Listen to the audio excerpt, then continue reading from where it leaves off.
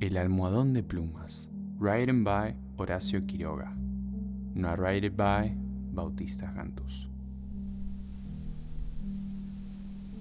Su luna de miel fue un largo escalofrío. Rubia, angelical y tímida. El carácter de su marido heló sus soñadas niñerías de novia. Ella lo quería mucho. Sin embargo, aunque a veces con un ligero estremecimiento cuando volviendo de noche juntos por la calle, echaba una furtiva mirada a la estatura de Jordán, mudo desde hace una hora. Él, por su parte, la amaba profundamente, sin darlo a conocer.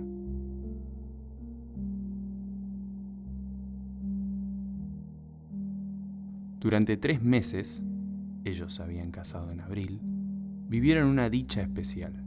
Sin duda ella hubiera deseado menos severidad en ese rígido cielo de amor, más expansiva e incauta ternura, pero el impasible semblante de su marido la contenía siempre. La casa en que vivían influía no poco en sus estremecimientos. La blancura del patio silencioso, frisos, columnas y estatuas de mármol, producía una otoñal impresión de palacio encantado. Dentro, el brillo glacial del estuco, sin el más leve rasguño en las altas paredes, afirmaba aquella sensación de desapacible frío. Al cruzar de una pieza a otra, los pasos hallaban eco en toda la casa, como si un largo abandono hubiera sensibilizado su resonancia. En ese extraño nido de amor, Alicia pasó todo el otoño. Había concluido, no obstante, por echar un velo sobre sus antiguos sueños y aún vivía dormida en la casa, hostil, sin querer pensar en nada hasta que llegaba su marido. No es raro que adelgazara. Tuvo un ligero ataque de influenza que se arrastró insidiosamente días y días. Alicia no se reponía nunca. Al fin, una tarde, pudo salir al jardín apoyada en el brazo de su marido. Miraba indiferente a uno y a otro lado. De pronto Jordán, con honda ternura, le pasó muy lento la mano por la cabeza y Alicia rompió enseguida en sollozos, echándole los brazos al cuello.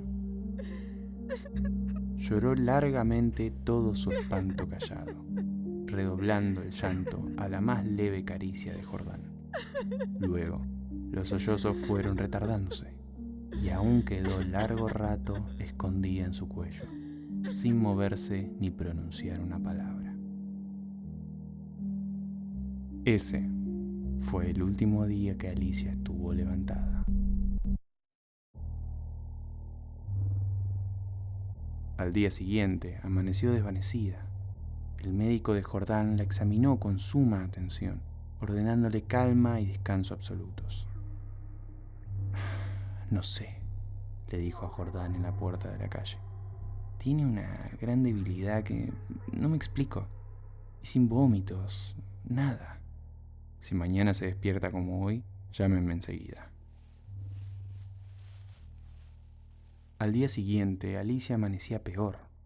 Hubo consulta, constatándose una anemia de marcha agudísima, completamente inexplicable. Alicia no tuvo más desmayos, pero se veía visiblemente a la muerte. Todo el día el dormitorio estaba con las luces prendidas, y en pleno silencio pasaban horas sin que se oyera el menor ruido. Alicia dormitaba. Jordán vivía casi en la sala, también con toda la luz encendida. Paseábase sin cesar de un extremo a otro, con incansable obstinación.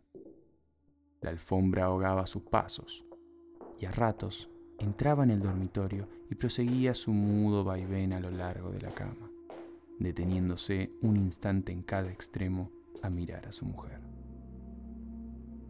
Pronto Alicia comenzó a tener alucinaciones, confusas y flotantes al principio, y que descendieron luego a ras del suelo. La joven, con los ojos desmesuradamente abiertos, no hacía sino mirar la alfombra a uno y a otro lado del respaldo de la cama. Una noche quedó de repente con los ojos fijos, Al rato abrió la boca para gritar y sus narices y labios se perlaron de sudor. ¡Jordán! ¡Jordán!, clamó rígida de espanto, sin dejar de mirar la alfombra. Jordán corrió al dormitorio y al verlo aparecer, Alicia lanzó un alarido de horror. «¡Soy yo, Alicia! ¡Soy yo!». Alicia lo miró con extravío, miró la alfombra, volvió a mirarlo y después de largo rato de estupefacta confrontación, volvió en sí. Sonrió y tomó entre las suyas la mano de su marido, acariciándola por media hora temblando. Entre sus alucinaciones más porfiadas, hubo un antropoide apoyado en la alfombra sobre los dedos, que tenía fijos en ella los ojos. Los médicos volvieron inútilmente. Había allí, delante de ellos, una vida que se acababa, desangrándose día a día, hora a hora, sin saber absolutamente cómo. En la última consulta, Alicia yacía en estupor mientras ellos la pulsaban, pasándose de uno a otro la muñeca inerte. La observaron largo rato en silencio y siguieron al comedor. Pss, se encogió de hombros, desalentado el médico de cabecera. Es un caso inexplicable. Poco hay que hacer. Solo eso me faltaba, resopló Jordán y tamborileó bruscamente la mesa. Alicia fue extinguiéndose en su delirio de anemia, agravado de tarde, pero que remitía siempre en las primeras horas.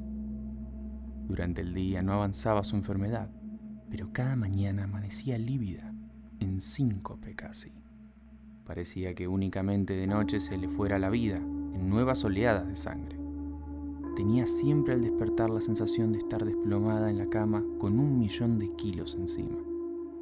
Desde el tercer día ese hundimiento no la abandonó más. Apenas podía mover la cabeza. No quiso que le tocaran la cama, ni aun que le arreglaran el almohadón. Sus terrores crepusculares avanzaban ahora en forma de monstruos que se arrastraban hasta la cama y trepaban dificultosamente por la colcha. Perdió luego el conocimiento. Los 2 días finales deliró sin cesar a media voz. Las luces continuaban fúnebremente encendidas en el dormitorio y la sala. En el silencio agónico de la casa no se oía más que el delirio monótono que salía de la cama y el sordo retumbo de los eternos pasos de Jordán. Alicia murió. Por fin. La sirvienta, cuando entró después de deshacer la cama, sola ya, miró un rato extrañada el almohadón. «Señor», llamó a Jordán en voz baja, «en el almohadón hay manchas que parecen sangre». Jordán se acercó rápidamente y se dobló sobre aquel.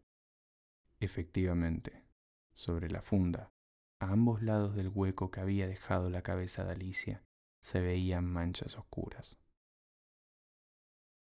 «Parecen picaduras», murmuró la sirvienta después de un rato de inmóvil observación. «Levántalo a la luz», le dijo Jordán. La sirvienta lo levantó, pero enseguida lo dejó caer, y se quedó mirando a aquel, lívida y temblando, sin saber por qué. Jordán sintió que los cabellos se le erizaban. «¿Qué hay?», murmuró con voz ronca. «Pesa mucho», articuló la sirvienta, sin dejar de temblar. Jordán lo levantó. Pesaba extraordinariamente. Salieron con él, y sobre la mesa del comedor, Jordán cortó la funda y envoltura de un tajo. Las plumas superiores volaron, y la sirvienta dio un grito de horror con toda la boca abierta, llevándose las manos crispadas a los blandos. Sobre el fondo, entre las plumas, moviendo lentamente las patas velludas, había un animal monstruoso, una bola viviente y viscosa. Estaba tan hinchado que apenas se le pronunciaba la boca. Noche a noche, desde que Alicia había caído en cama, había aplicado sigilosamente su boca, o su trompa, mejor dicho, a las sienes de aquella, chupándole la sangre. La picadura era casi imperceptible, La remoción diaria del almohadón sin duda había impedido al principio su desarrollo, pero desde que la joven no pudo moverse, la succión fue vertiginosa. En 5 días, en 5 noches, había el monstruo vaciado a Alicia. Estos parásitos de las aves, diminutos en el medio habitual, llegan a adquirir en ciertas situaciones proporciones enormes. La sangre humana parece serles particularmente favorable, y no es raro hallarlos en los almohadones de pluma.